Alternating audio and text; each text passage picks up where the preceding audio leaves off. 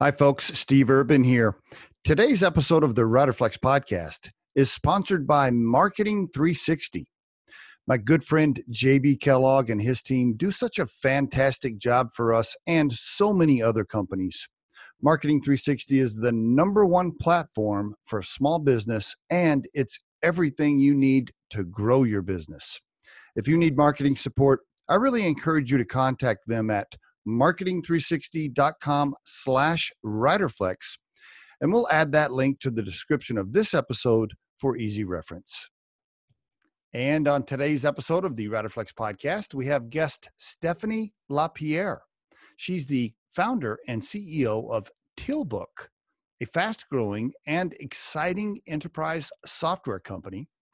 They connect buyers and suppliers for faster, better, and more trusted business. Stephanie LaPierre on the Riderflex podcast. How you doing, Stephanie? I'm very good. Yourself? I'm hanging in there. I'm in Colorado today. How about yourself? Oh, I'm lucky you. I'm a big skier, but I'm in Toronto. I'm in flat Toronto, Ontario, Canada. Okay, that's right. So you grew up in Canada, right? Are you French? I am French Canadian from Quebec. All right. So you speak fluent French? It's my first language. I actually learned English when I was 18. Okay. Can you say something like, Steve, how are you today? Or something like that? Steve, comment ça va aujourd'hui? Oh, all right. I like it. Very nice. Okay. Very cool. Actually, the biggest challenge I've had is I was invited on national television, French national television, a couple of years ago to do a live interview in French. And that was, it's been so long now that I have been, and I've never worked in French. So trying to find all the, how do you say AI and scale and fundraising. Luckily I have, my brother-in-law is in PR. So he helped me the night before to get all the terminology I needed to go live. Anyway, it worked out, but that was really uncomfortable. Your accent, I could, a little bit here and there, but like I mentioned to you when we were doing some pre-chat, some of your early podcast interviews, I could hear it more, but as you move along here, I hear it less and less. Well, so tell the listeners about yourself a little bit. Give us some personal background, where you grew up, family, things like that. Go for it. Yeah, so as I mentioned, I'm from Quebec. I grew up with a family of entrepreneurs.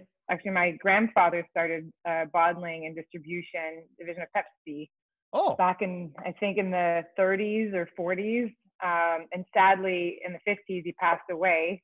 And so my grandmother decided to take over the business. Had never worked a day in her life, had 3 kids, but she figured that this could be a way for her to make a living. And so she hired someone in finance and someone to oversee manufacturing and distribution, and she basically took on Pepsi Cola in Quebec. And so very inspired by that, my dad started working for the business as well, so an entrepreneur, very invested in the community. Okay. And my mother, completely different, but also very entrepreneurial, so always had her own business. My sister has always been an entrepreneur. My brother is an entrepreneur.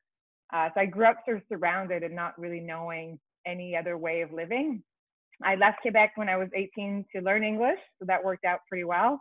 Okay. And I went to be a ski bum on Western Canada. So I was in Whistler. If you remember the Olympics a few years ago in Vancouver, okay. Whistler's about an hour and a half from Vancouver, and super fun. Got to be a ski bum with Justin Trudeau, our Prime Minister. That dates me and him.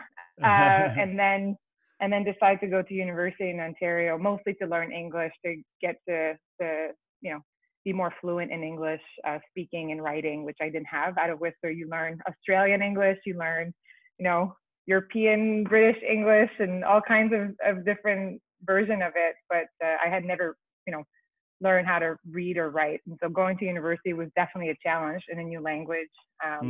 But, it worked out. I graduated and I can speak English. Did you know what you wanted to do at that time? Did you have an idea of what you wanted to be, or, talk to me about that? Yeah, I think I've always wanted to be an entrepreneur. So okay. My first business was actually before I left for Whistler. I partnered with 2 guys and we bought a production firm that had a book of artists, and then we were doing corporate incentive events, and we Oh, would book artists at events and bars and restaurants. But good first learning experience. I sold my share of the company and then used the proceeds to go be a ski bum for oh, a year, and then went to university with sort of, I think at the time I was hoping to find people with who I would connect with and then build a business at university. And so I probably went to the wrong school for that, but okay. I Okay. ended up starting my own business in my 20s. So Very nice. Now, by the way, what happened to the beverage distribution company? Does the family still own that, or you didn't want to work for the family business? so in 1991, PepsiCo ended up buying most of the bottlers and distributors. So they centralized their operations. And Oh, so my family exited at the time. okay. All right. I was wondering what happened there. I didn't know if, okay. Sounds good. All right. So then what happens? Walk us through your career a little bit. Some of the stuff you did before Teal Book. Go ahead. So after university, I worked, so I was interviewing for jobs. My degree was in a bachelor in commerce with focus in marketing management. And so I was looking for marketing positions and companies. And I was not really excited about being a coordinator. That's sort of how you start having to work with different functions and sort of, it was tempered. But I walked into my first job interview. When my first job, I walked in this tiny little building. I almost turned around actually because I was interviewing these like fancy ad agencies and big companies. And suddenly I'm walking in this little crappy building. But when I walked in, I met these two guys who had started a communications agency focused in pharmaceutical and biotech. And they had bought a publication and they were really building out that agency. And so I got pretty excited. I remember my salary was like $30,000, non-negotiable. But I knew that I was going to be able to use that as a huge learning opportunity, and being employee number 3 or 4 was going to give me that advantage of doing a lot more faster. And Hmm. in fact, my first pitch was within a couple of weeks with a large biotech company to launch a drug. And the product manager, this was in Canada, so the product manager was only speaking French. And so I went from basically coordinator to account executive within a couple of weeks. So I was the only employee that could speak French. But I learned a lot. That agency went to 50 or 70 employees within a couple of years. Nice. And then after that, I decided to go and carry the bag and become a pharmaceutical rep. Got Okay. pretty bored doing that. It was sort of fun for the social life, being in your early 20s, make good money, get a car. And I learned some of the really good basic principles in selling. And then I went to work for, I got recruited to work for a company called IMS, sorry, ELF, which was a data company in prescription data. Mm. And There's the first, there I there's, thought, there's the first data. There's the first data tie in right there. Oh, yeah, I saw the value of data and also the margin, but I saw the upside of having good data to make more informed decisions. And okay. so, and saw IMS being like a huge company that were growing really, really fast. And so that was pretty exciting. I was there for a period of time. Then my now husband, who I was dating at the time, got a position for a biotech company in Boston. And Okay. so we moved to Boston. My first agency hired me to build the US side of their business. I was 26, 27, and I had the opportunity to build a company basically from scratch. So that was a nice sort of opportunity to do it on someone else's, you know, investment. I and then I ended up, making that company, fairly successful. Won some big accounts with Johnson and Johnson, and at the time Bayer and other Genzyme and other clients. And so, but because all of our operations were in Canada and I was in the U.S., I ended up becoming also project management, which I didn't love. I love the win, I love the strategy and building the opportunity, but the day-to-day management of those projects is not my strong Mm. suit. And I traveled a lot. And so at the time, that was 2006, I got pregnant with now my almost 13-year-old. And I think that was a pretty defining moment to decide. My husband was traveling a lot, had a global position with this biotech company. And so I decided to write down what I was really good at, what I wasn't good at, what I loved and had to absolutely be part of my career, and what absolutely could not be part of my career. And I do believe, and when I coach, I mentor a lot of female founders and people that maybe are in transition mode and trying to figure out if it's time to start their own business. I encourage them to do that exercise because it's quite telling to really be honest with yourself on what you think you're good at. Because if you do something you love, it doesn't feel like work, right? If you're passionate about what you do, you know, what I've done in the last 5 years in building this tech company, you know, without an enormous amount of passion, I could have not nearly be as resilient in building and getting it to where we are today. And so I think that was the sort of a really defining moment for me. And so you were starting to have some reflection right in there. Is that when did you quit your job and say, I want to start a consulting business, or? I did. No, I did. So one of the core themes is that I love people and I love making connections. Okay. And so, which could have led to probably recruitment. Truthfully, a lot of people call me about talent. And at the time, I felt that recruitment was hard because you rely on people to be accountable. And I found that to be harder. But I thought always, especially when I was working for a pharmaceutical company, I had a product manager role at some point where I was meeting a lot of agencies and was trying to differentiate my brand from other brands, and felt that I wanted to find innovation, but it was really hard. And so I was spending a lot of time meeting agencies that would tell me they're innovative, but I would walk away thinking like, well, not really. It didn't bring me value. And so that was the first sort of like, could I do this recruitment sort of business model, but for the B2B space? Could I help brand teams in large companies find innovation through suppliers that are truly innovative or thinking the right way? And so Matchbook was my first consulting business, and the premise was to find innovation to solve business problems. Why Matchbook? Why that name, by the way? So I did that. Facebook was just coming out, and I had a small group of friends on Facebook, and I sort of pitched the idea and got a bunch of names like Legwork and Matchstick, and Matchstick was taken from a lot. Matchbox was taking a lot. Sort of the idea that, you know, when you used to date back in the days and you could smoke in bars, you would put your phone number in a matchbox, and so Matchbook sort of your book of business, your book of suppliers. So that was the premise of Matchbook. When you started it, did you have a client when you filed for the LLC, when you got the name on GoDaddy and the URL? Did you have a client, or you not yet? No, that was 2007. So huge financial crisis. But when you start from the ground up, there's nowhere to go but up, right? So I've been asked often, like, how was it to start a company in 2007? Well, it was fine because I had nothing. So one contract was a huge win.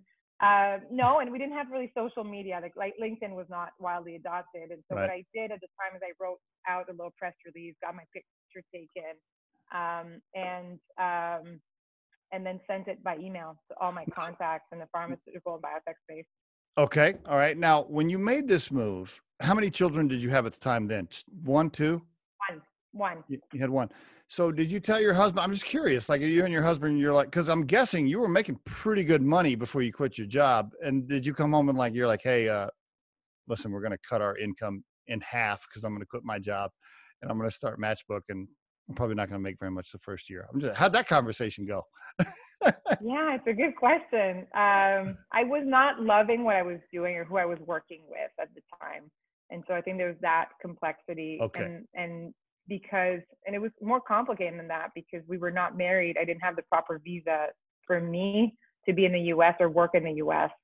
So the only way it was to be sponsored by another company or start my own business and incorporate it into Canada. And so that was an easier way for me to stay incorporated in Canada and then just be sort of living also in Boston and then split my time. I had to be a certain amount of days in Canada, which we were visiting often enough. So that's how I got around that. And then the condition at the time was like, well, if you're happy and it can pay for itself, right? So that, and yeah, I think that was kind of it. Like, as long as it doesn't cost us money for you to be in business, there's no downside. And And you were I every day I'm always coming up with some business ideas. And at some point, my husband's like, just pick one, like whatever it is, just pick one. And all these ideas. I had a cool idea about wine, like to be able to peel off the labels on wine. So, and then digital kind of labeling of wine, which now exists, of course. I had so many different ideas. And so this one was the assets. You didn't need a lot of capital to start a consulting business, right? You need a client and you need to generate some revenue and be able to set enough aside to continue investing. When did you get that first contract where you're like, holy cow, it was within hours. So I send this press release by email, and 4 hours later I got a company called Serono, EMD Serono, and someone in that meeting had heard from someone I knew about Matchbook, and she called me saying, I heard about you guys, and would you guys be able to help us find an ad agency to launch this MS drug? And I was like, we would love to help. And so manage that process. And then within a couple of days, a client of mine at Bayer was looking for suppliers to do booths at more trade shows. So they need to redo the booth and then have that booth services to multiple global conferences. And they want to send it out to bid. And so I did that. And then it just spiraled. And I still own that company. I don't operate it anymore, but it's 13 years old now. And we've never been without a contract. So it's been congratulations. Really congratulations. Thank you. I mean, a consulting firm that's grown with employees, that's lasted 13 years, that you still are the majority owner of, that kicks off profits and revenues to you while you build something else. I mean, hey, that's about as good as it gets. Good job.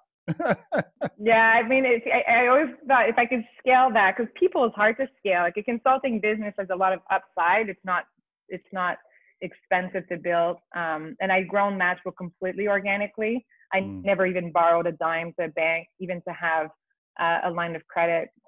And I was able to attract really smart people that want to be part of it, that had, extensive years of experience in procurement and supply chain and strategic sourcing.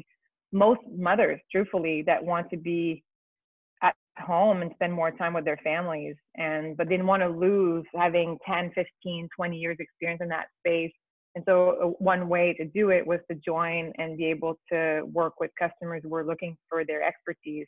And so that business has grown, and I'm really fortunate because that team is totally self-sufficient now. I approve, major decisions. Yeah, but I don't operate it at all. Did you? And then at some point you were like, okay, well, I'm getting bored and I want to like start something else from the ground up. How did you? Why walk away from being the active day-to-day, quote CEO, and start something else? Why? Debatably, I would have a lot more money if I just spent all this energy and time on building out the consulting firm.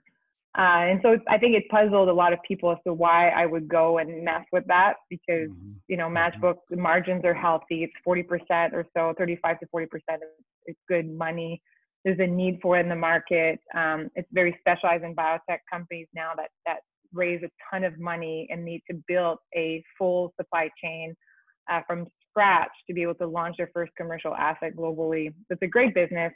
But I was always puzzled with the fact that I had worked with large organizations, and what we were doing to find innovation started translating into this new role out of procurement called strategic sourcing. And strategic sourcing is really there to be more strategic with the business and understanding the supplier needs and supplier fit and extracting the most value of your suppliers while you keep the organization out of trouble. And you're maximizing the dollar value. And so I started doing that for large companies where they loved our process so much that they asked us if we could come in and help improve strategic sourcing or bring more value of strategic sourcing with the business. So that was my first taste of what procurement was. And then that consulting business became a full service procurement and strategic sourcing service to those companies that were raising a lot of capital and were building procurement for the first time. And when you have a clean slate, it's kind of fun because the operational and financial value of good procurement, but often procurement is not necessarily set up in the right way. And when it's not, it's terrible. It can be, adding an enormous amount of friction and the process, and it's very difficult for procurement to be successful. The business doesn't see value, and there's a bunch of problems with it. And I want to understand why there was so much problem with procurement. Why was it such a function that was not leveraged by the business? Because if procurement was successful and was good, it's so incredibly efficient. And that's what I wanted to solve. And when I started building these procurement functions and educating CFOs and CEOs of these hyper growth companies of the value, because they usually don't think about procurement. They think about supply chain, finance, but procurement's sort of like, oh, we hire the smart people, they know the supplier. Meanwhile, very, very quickly you end up in trouble or having a lot of disparate data, decisions, a lot of duplication of effort, a lot of lost opportunity, a lot of cash bleeding for no reason, because either people are not educating and negotiating, or they didn't do enough diligence, or they hired the supplier because they know the guy. Yeah. And you run into some pretty big problems, and then suddenly you want to bring procurement in, either because the board's asking for it, or there's this situation from the compliance perspective, and then then it's really hard, because bringing procurement later and then finding good procurement is also hard. But if you get bad procurement too late, it's just not a win-win. Like the person who's coming in to build the function, it's really a big challenge. You need to find a superhero to do it, because you've got to go back and change the way people do things and expectations. It's like dating for the first time. If your husband tells you all these things, or your wife, you listen it all and you remember it. But if 6 months later they say, well, something completely new, or a year later, 10 years later, you're like, what?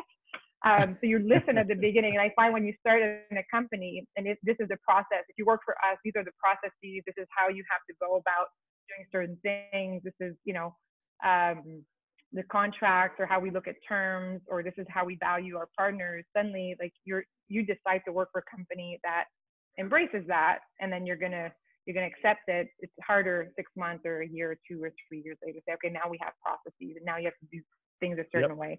Yep. And Super so hard. Yep. I did that, for quite a few years with Matchbook. It really became a strategic sourcing and procurement consulting firm to hyper growth companies, mostly in the biotech space. Okay. And then it gave me first seat to like all the problems of procurement. Why is this happening? Why in our day-to-day lives we make decisions like so fast? We can buy things. We can, the Waze tells me how long it's going to take me to the office and the other route I should be taking. I book a restaurant, so easy. But when I go to work and I need suppliers just to do my job, there's an enormous amount of friction. We've done a study that shows 240 plus hours of work between I have a business requirement to getting that suppliers vetted and onboarded and ready to start working with you. And that's just not acceptable. Like in our time, we did a research just a couple of months ago with Wakefield that showed that it takes up to 4 days just to update a data point on a supplier, and up to 21 days to validate and onboard that supplier into your system. And so when things like COVID happens and you need to shift gears really, really fast, even though you may have a lot of different technology and software, you don't have access to information that makes you, adapt to market changes fast enough. And that puzzled me, like why there's so much friction. And it came to the fact that if employees don't have access to good information fast enough to make decisions, it's because the organization just doesn't have it.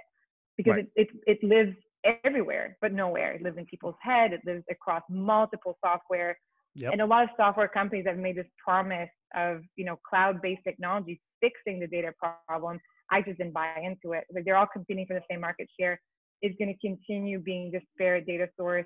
And you really need to build it from the outside as an agnostic data platform to be able to unify information and feed those systems differently. And I just became obsessed with the idea of fixing it because I could see it. I could see the solution. I just didn't know how hard it was going to be to build it, but I could see the solution. I just became, it took me 9 years of trying to kill it as much as I could. And I incorporated it. And then I got pregnant with my third daughter, and I was like, I can't do it now. Then wait another. And then it just was in my face. Every time I worked with a company, it was like, if they had data, all of this, like all this waste or all of these lost opportunities, like would just be, the upside would be significant in time and dollars and mitigating risk and so much value that I just need to do it. And I couldn't find it. I was trying to find it for my clients, and it just didn't exist. It didn't exist. Nobody else was building that. It's hard to believe, right? I mean, I can't believe nobody else had this going on. Okay. So now you're not by nature a developer or a tech, you can't write code. So I really can't. I really, really can't. so when you found the problem, now you're ready to solve it. You're ready to leap. And now what do? Did you make a move to raise cash first? Did you start surrounding yourself with tech people that could help build out a platform? What was your next move? So, I mean, I would do it very differently today. I did it a bit of the stupid way, and the way I did it made me learn a lot. So I'm not taking it back, but in normal circumstances, you have an idea like that, you find the team, you go and raise cash, right? And then you build it properly. At the time, I just didn't know. I had built a company organically, and I thought I could do that again to a certain point. Little different when you're building a SaaS company, right? Yeah, and so I know you think like Sean Parker is going to show up, and if the idea is so good, he's going to come and introduce us to the right investors. It didn't work out that way. So the first thing I did is find a technology partner that I outsourced. Okay. And at the time, the idea was to build an MVP that we could present to companies and see if we could get buy-in. And then, and I had a very different model at the time that did generate cash. And so we don't use that anymore. By the time we were selling a membership to suppliers. And so if they were buying a membership, we had this whole Teal coin sort of built in. I don't want to go too much into it because it doesn't exist anymore, but it was kind of cool. It's sort of, we had built our own currency and were able to kind of build it up in a way that I was able to generate over $1 million in the first year and a half by myself. Revenue?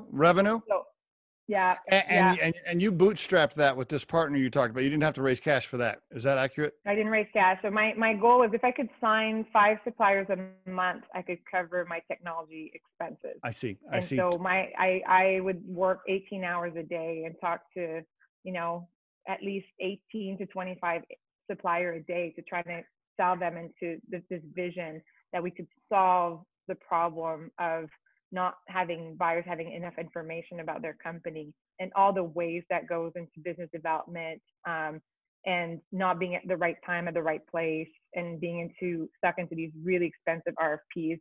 And I got the supply side really excited about that, sold enough membership to keep us going. But it was not scalable. The way we were building it was not going to scale. We had spent too much time with suppliers for the amount of money we would get from the memberships, and we were not generating enough opportunities at the time to make it, appealing enough to kind of start a flywheel. And then at one point we landed this big company.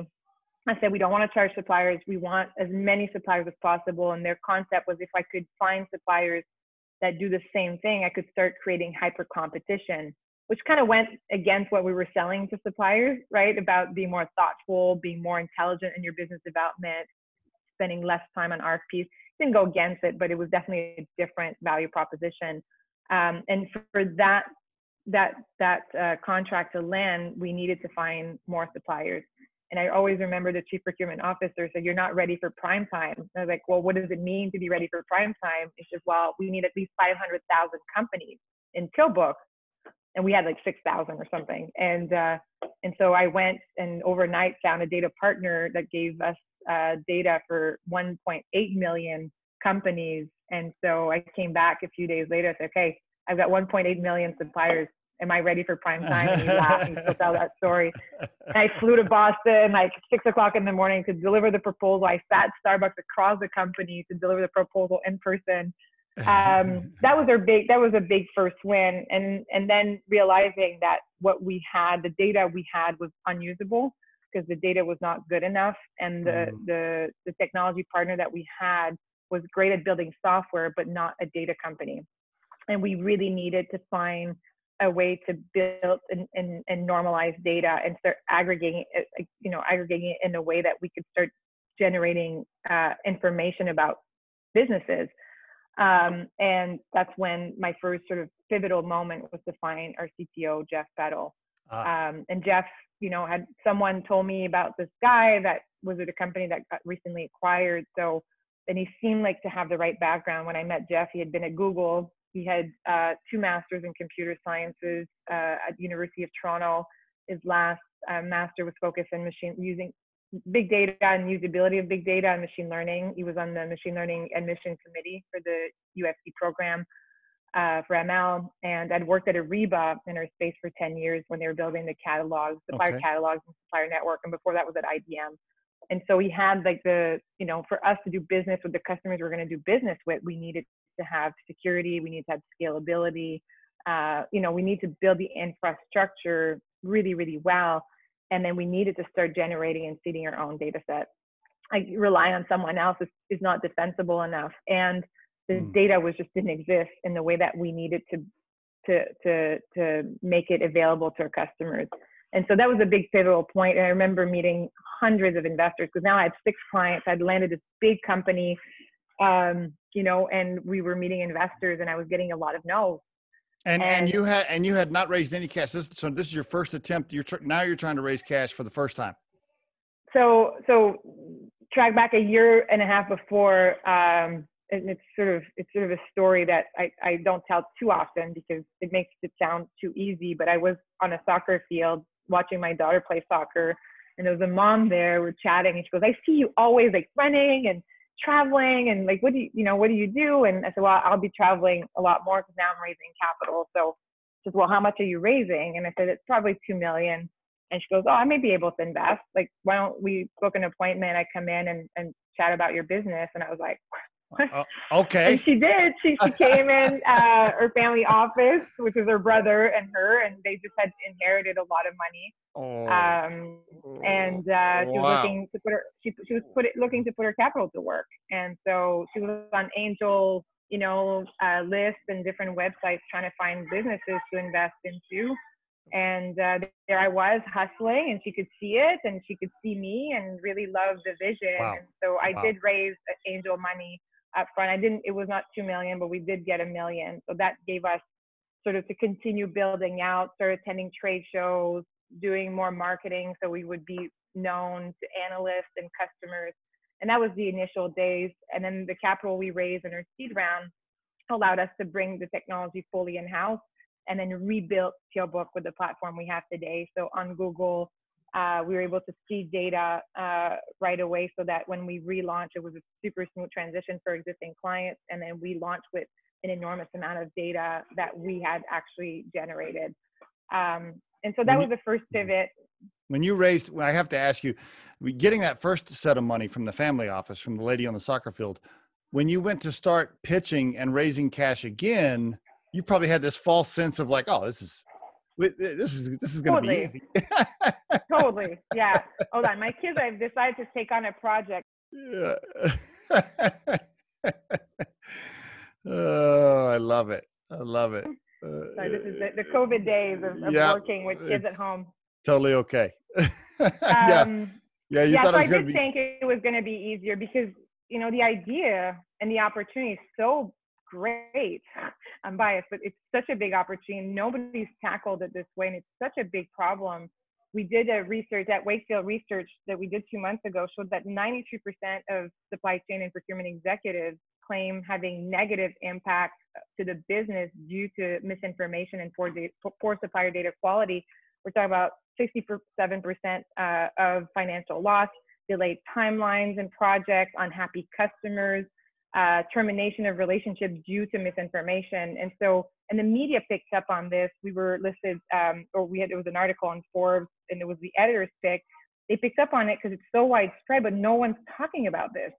Like, why is data so bad? Because it's not fun. You know why they're not talking about it? Because it's not fun. It's not sexy. It's not exciting, right? That's why they're not talking about it. I think it is. The use cases, once you start understanding and you're able to extract data, and the amount of effort companies would do and the amount of capital invested in trying to unify and fix their data is so monumental, but data changes all the time. So it's always a repeated exercise.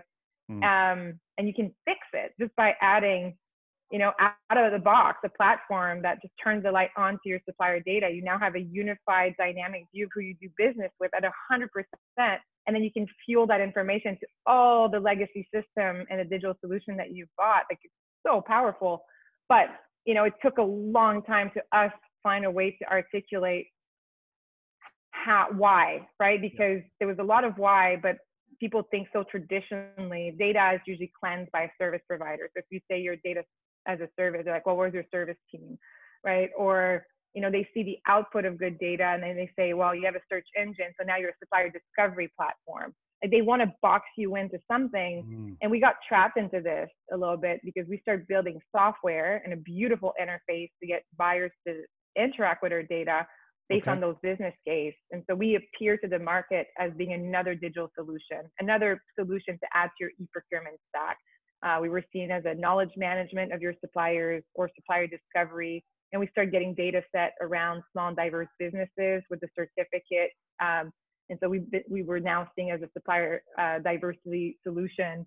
And we got trapped into this. And we're building software. And if we had kept on that route, we would have just been continuously building software. And the software would have never got good enough.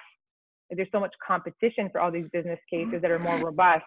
And so we would have been a lightweight version of all these different solutions that you can buy in the market. And that's our second pivotal moment is when Matt Falagderi, who's now our VP of Commercial Strategy, came from our world, was at a company that was acquired by one of the large software players in our space. And at that company saw that a lot of the failures in implementation of these systems or the low adoption of those systems was mostly caused because of poor data quality. And so he reached out on LinkedIn and said, hey, if you're building what I think you're building, not what I'm reading on your website, you're sitting on a gold mine. This is what's going to transform procurement. This is what's going to enable the digital transformation. And he was able to articulate exactly my vision. And so we did a lot of change. Last year was a big year for us. We ended up testing the market initially to see if it resonated, if we were to reposition ourselves as the supplier data platform or the data network that was to power the digital enterprise, power your e-procurement technology stack, but it goes beyond procurement because supplier data lives in financial systems and legal systems and security, sustainability, risk. And that felt like G-Force from the market. That got customers excited. I was at a conference in September. We had the largest companies in the world there, and I got on stage and I said, raise your hand if you have some confidence in the quality and the completeness of your supplier data today. I'm not talking about transactional data because that's been covered, spend data, but like the completeness of who you do business with today, like who's feeling good. And everyone laughed. Yeah. I was going to say, we're talking Disney, BP, GM, like Siemens, like big companies have hundreds of thousands of suppliers and they all laugh. And then you ask, raise your hand if you believe that good and complete supplier data quality is absolutely critical to your digital transformation. And you get 100% of people raising their hands. And then I usually ask, who's invested in a cloud-based S2P or P2P in the last 24 months? And then you get 3/4 of them raising their hands. And you're like, okay. So we've invested millions of dollars in these systems and you still don't claim to have good quality data. We have a huge data crisis. Can we all agree that there's a huge data crisis and I'm here to talk about a solution? And suddenly like, well, tell me more, right? And so that felt really good. And then we were able to attract new investors. We closed another round. I saw that. I saw you just closed another round. Yeah, so it's on LinkedIn, so it's public knowledge, right? I saw it. I don't know. You closed it December or January, something like that. Is that right?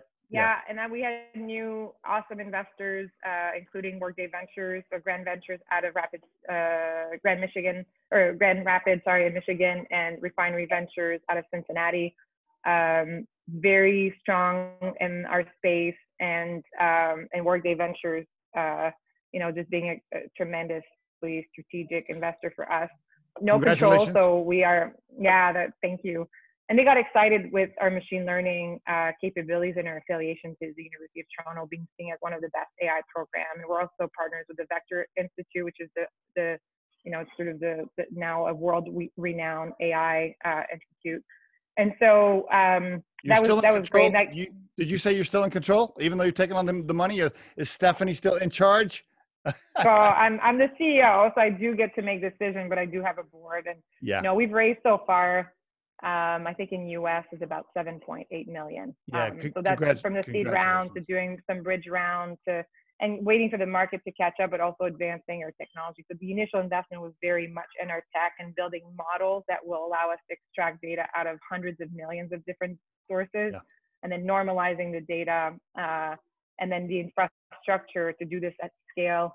And then we had built some software at the time, which our software has proven to be still quite valuable. So mid-market that have no technology would use our interface as a lightweight version to get started, turn the light onto your data, get something to deploy that's really easy to use, that can produce some really fast wins and ROI. But when you want something more robust, so like say you want to invest into a more robust RFP tool, or you want to go into a real source to pay or P2P system, or get a more robust contract management system, we would encourage our clients to go and buy that based on the functionalities that meet their requirements, and then just plug it into Tailbook so that the data, you don't have to recreate a profile of another supplier in another system, or invite your suppliers to come to another portal, which they probably won't do, and then you're going to figure out how to subsidize for it. So that's been, and since the raise, so I call it our third pivot is COVID, right? So Right. get money in the bank, awesome. Building out the team, great. We started building our marketing team, which did spend all of January and February assessing all the sponsorship opportunities, having clients line up to speak on stage at conferences. March 4th or 3rd, first conference in Miami being canceled. One of our employees went to New York at a conference and got COVID. 30-year-old, healthy, and then 3 weeks of like really hard time dealing with COVID. And so we had to think really fast how we're going to capitalize on this, because what was so apparent with our customers or any enterprise is they spent millions of dollars in their technology stack, but did not still have the information to react fast enough to what was happening. And so that was a huge, I think, indicator that the importance of data, and that's all we hear now, is how important, supply chain visibility, resiliency, actionable data. How do we build an agile procurement function? And all of that can be enabled with a data platform. And so there's a slide, or I don't know if you saw this on social. It says like, who's accelerate your digital transformation? The CFO, the CEO, or COVID? And then the checkbox was COVID. It was very true for us. We launched an initiative in the first week offering to any organization, private or public, a supplier list. As part of our data set and the algorithms, we look at 300 different dimensions of what makes a company similar or not to one another.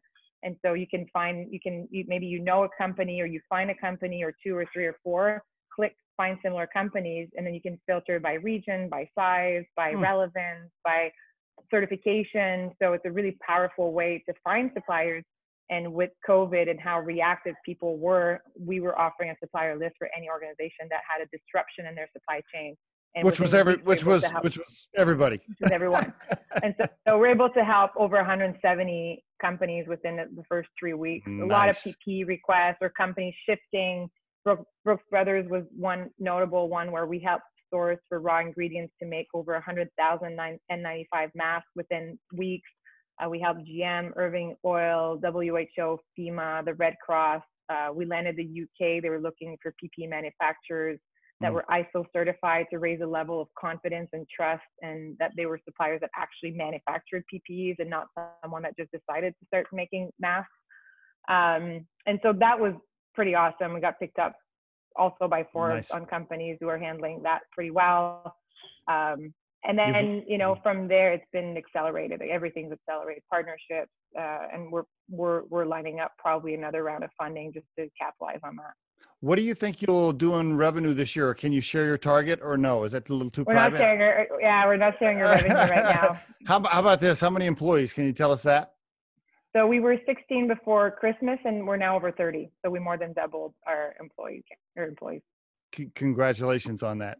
By the way, as you were talking about raising the cash and dealing with the board and investors and all, that's something you had to kind of get used to and learn, right? You did all these other things. Even when you built your consulting firm, you never really had to deal with investors or VC or PE, cap tables, all this other stuff. But you kind of learned that as you went along here, as you started raising cash.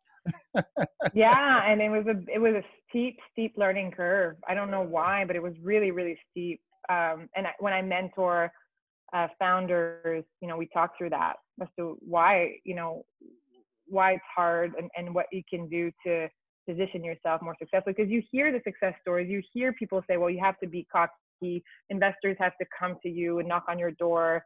You have to start, getting to know investors before you raise capital. You hear all these things, but when you're like in desperate mode of building a company and you need cash, you're like, okay, that sounds really awesome, but I just need to find money. And I would do it again very differently. I think now, because we show growth, all these other things don't matter. But at the beginning, you raise capital based on you and your idea and the opportunity in the market, and it's mostly the founder, right? So and how you come across is really important. So for me, it was really important to ask for feedback, and not everyone wants to give it to you because they don't want to, they don't want to say no and then miss out if they said the wrong thing, and some feel like they're going to hurt my feelings. But the ones who actually were providing me feedback is how I was able to eventually raise capital, right? And so hearing what I need to change and how I came across, I had not raised money before. I had not built a tech company before. I did not go to Stanford. I have a funny foreign accent. I'm in Canada. Like all these things, right?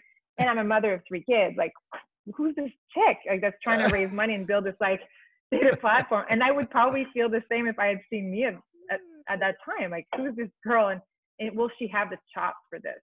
If I put money in her company, what happens if one of her kids gets sick or if she gets sick? Like, the level of risk is really high. And I always remember this guy that I highly respect, said like, hey, Lone Ranger, like, you can't do this alone. And, you need to find a team, and you need to have your technology in-house. The outsourcing your technology does not increase the value of your company. And so you really need to bring the technology in-house. Oh, do I have a child? Hey, hi there. Recorded, honey. I don't care. You can cut this off. She's got your personality, obviously. she's my lookalike. And so, so you need to find a team. You need to have your technology in-house, and you need to find a team.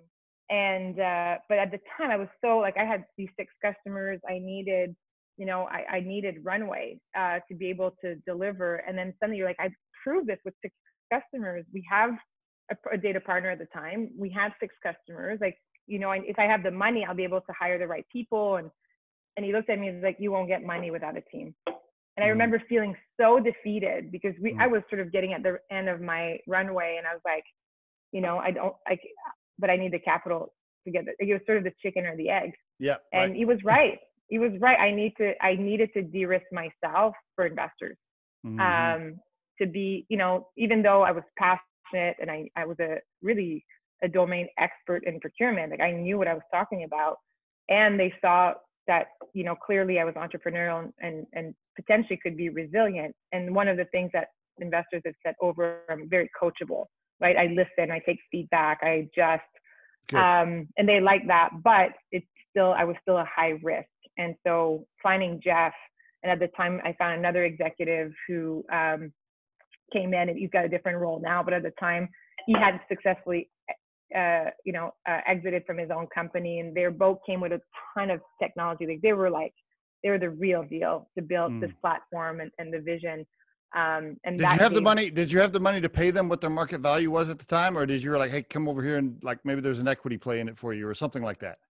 Well, you have to have an equity play, but luckily they just exited from that company, and so they had the money in the bank. They were looking for a project to work on together. Gotcha. And with Jeff's background, everything sort of aligned. Like he said, nice. Even like it feels like everything I've done in my career to land at Tailbook. It sort of grabbed all the component of my experience and my interest in data. And so that was, a gift, honestly. There's a lot of magic moments. I think everyone that I've met that is part of our team has all happened. I've sort of popped into my life at the exact moment I needed them. And I think it's, great. I think there's a bit of magic. There's got to be a lot of magic dust actually for a company to be successful. But that was one of those moments. Including being on the soccer field at the right time. Being at the right time. Very good. If you had to give some advice around time management, I think about your life now. You're still the chair of your consulting firm, so you're still involved there to a certain degree. You're married, 3 kids at home, plus you're doing this company. There's got to be people listening to this going, how the hell does she how does she organize all this? Like, how does she do all of this? So what would you tell the listener with regards to time management and family and just being able to accomplish all this? What would you say? I mean, I remember interviewing, I think in high school, the mom of a friend of mine that was I looked up to. She was this executive at a company, and she had really worked her way up. And I remember her telling me, like, it's the most important thing is to find balance for yourself, for your family, for your work. And I always had that in the back of my mind, like, but I didn't know what it actually meant. And when I started Tealbook, there was no balance. Like my mind was obsessed with building this company. That's all I could talk about. That's all I could think about. But having 3 kids, it forces you to step out. And so I think if I had no kids, I would have not been married, and I would have had no children. But the fact that I started after, it was always, and I had a healthy relationship with my husband, so we're able to deal with it. But it wasn't easy. I was traveling, every week, and then you're really obsessed. I was, I still work a lot, but I was working, in the transition of the businesses and start building Tealbook. And if you ask me why I was on planes every week, I don't actually quite know, right? But you want meeting people, that it's investors or customers or conferences and so on and so forth. So really trying, I think, on my family, trying on myself. But it's when we start getting, honestly, last year, a year ago, my husband forced me, he rented a house in the Bahamas for 2 weeks. And that's when my new VP of commercial strategy was starting. And what was really important, and I think it's hard when you're a founder, is to give up responsibilities, give up. And if you don't do it, then you can't grow. So with technology, it was easy. I don't have any technology background. So that was, when Jeff started, like, here you go. Yeah, here you go. I have no, like, tell me what you need and how I can, make it easier. But with Matt was different because he was coming in and taking over all the things I had been heavily involved, the customer facing, and the messaging, the partnership. Yeah. All the things that you're all the things that you're excellent at. And maybe not, right? I'm good at opening doors. I'm good at getting people excited. I'm less good at building processes. That, from an operational perspective, that's not my core strength. Matt has that. Matt was able to bring a process to building our sales team, to building our marketing, to now really focus, because our partnership have accelerated exponentially. So now building the partnership strategy and executing on it. But it was really important. I went away for 2 weeks last year, and it was the first time that I was actually able to, I'd call him in the morning. I said, do you need me in any of these meetings? Like, nope, I'm good. And then by the second week, I was like, oh, wow, like I could actually look at my kids and be present and not obsess so much. So that was, a huge sort of awakening to come back. And I was more refreshed. I was more strategic. I was, in a much better place to then take on the next leg of our company. And since then, having Matt, and now we've hired Kate Hans, who's leading our customer success and experience. And Kate comes from the procurement digital transformation at companies like Rogers, Unilever, American Express. Like she's just a right fit. And so she was a piece of the puzzle that would allow me to finally step out of operations and do what I do best. Very nice. And that's been really transformative. And then COVID happened. And I'm being sensitive to the fact that COVID's been really, really tough on a lot of people. We have a lot of people I know personally who lost their jobs, their businesses really went to lost 70% of revenue, had to let people go, which are really hard decisions. And I can't imagine having to cope with that and COVID alone and all the stresses. But for me, it's been an accelerator for the business and an opportunity to be home with my family. And honestly, I've never felt more rested. I've never been more grounded. I started doing yoga with the team twice a week. We started doing guided meditation once a week. I started doing Pilates, and it gives me, it gives me a different perspective. And I hope yeah, I hope I don't go back to, I see myself in high heels, running at airport, running to meetings, running to school, running to the office, running. And I just hope that there's more of a balanced approach to, when we go back to normal. Do you ever reflect and look up and wonder if your grandpa's looking down at you saying, hey, you built something too? You ever think about that?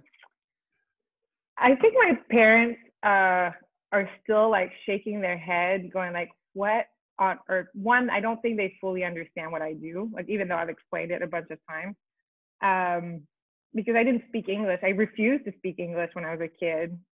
We had a farm, a horse farm, and I was really, they thought I was going to get married at 18 and have kids and live on a horse farm and never leave Quebec, and suddenly I'm the CEO of an AI data company on Forbes. And I don't think they and they're super proud, like in many ways. And I've got messages like, wow, you're so stubborn and you have so much energy. And it's so good to see that you put that to a good place. So I know they're super proud, but I think it was a little bit of like, Steph, like we thought Steph was going to be on a horse farm. And when you tell them what your business is there still a little bit like they don't fully comprehend what it is? My dad a little more because of Pepsi and being on the manufacturing side understands it better. And my mom, I took a few times to articulate. I don't think if you ask her, I don't think she could explain to you. But they're super proud, and I do think my grandmother would be really proud. I think she's done something pretty exceptional at the time, and especially awesome. In those days. That's awesome. And she's been a big inspiration. Very nice. Well, congratulations on everything you have built. By the way, for the listeners, tealbook.com, tealbook.com. You can also find Stephanie, of course, on LinkedIn and connect with her there. Congratulations. Not only have you built 2 companies now that are both operating and profitable and revenues are growing, quite a success story, and a beautiful family too. I only got to see one of the children, but I'm assuming they're all beautiful. So congratulations. They are. Really. Super happy for you, Stephanie. Thank you so much for being on the RiderFlex podcast and sharing your story. Yeah, thank you for having me. Nice talking to you. The RiderFlex podcast features entrepreneurs, business executives, and the stories behind how they got there, as well as daily tips on career advice and job interviews. Our show can be heard just about anywhere these days, but you can visit riderflex.com and click on the podcast page to hear all the previous episodes and learn more about the recruiting and consulting services we provide. Contact us at the email address info@riderflex.com or 888-964-5876. Thanks so much for listening, and if you enjoy our show, please be sure to subscribe to our channel and like the episodes.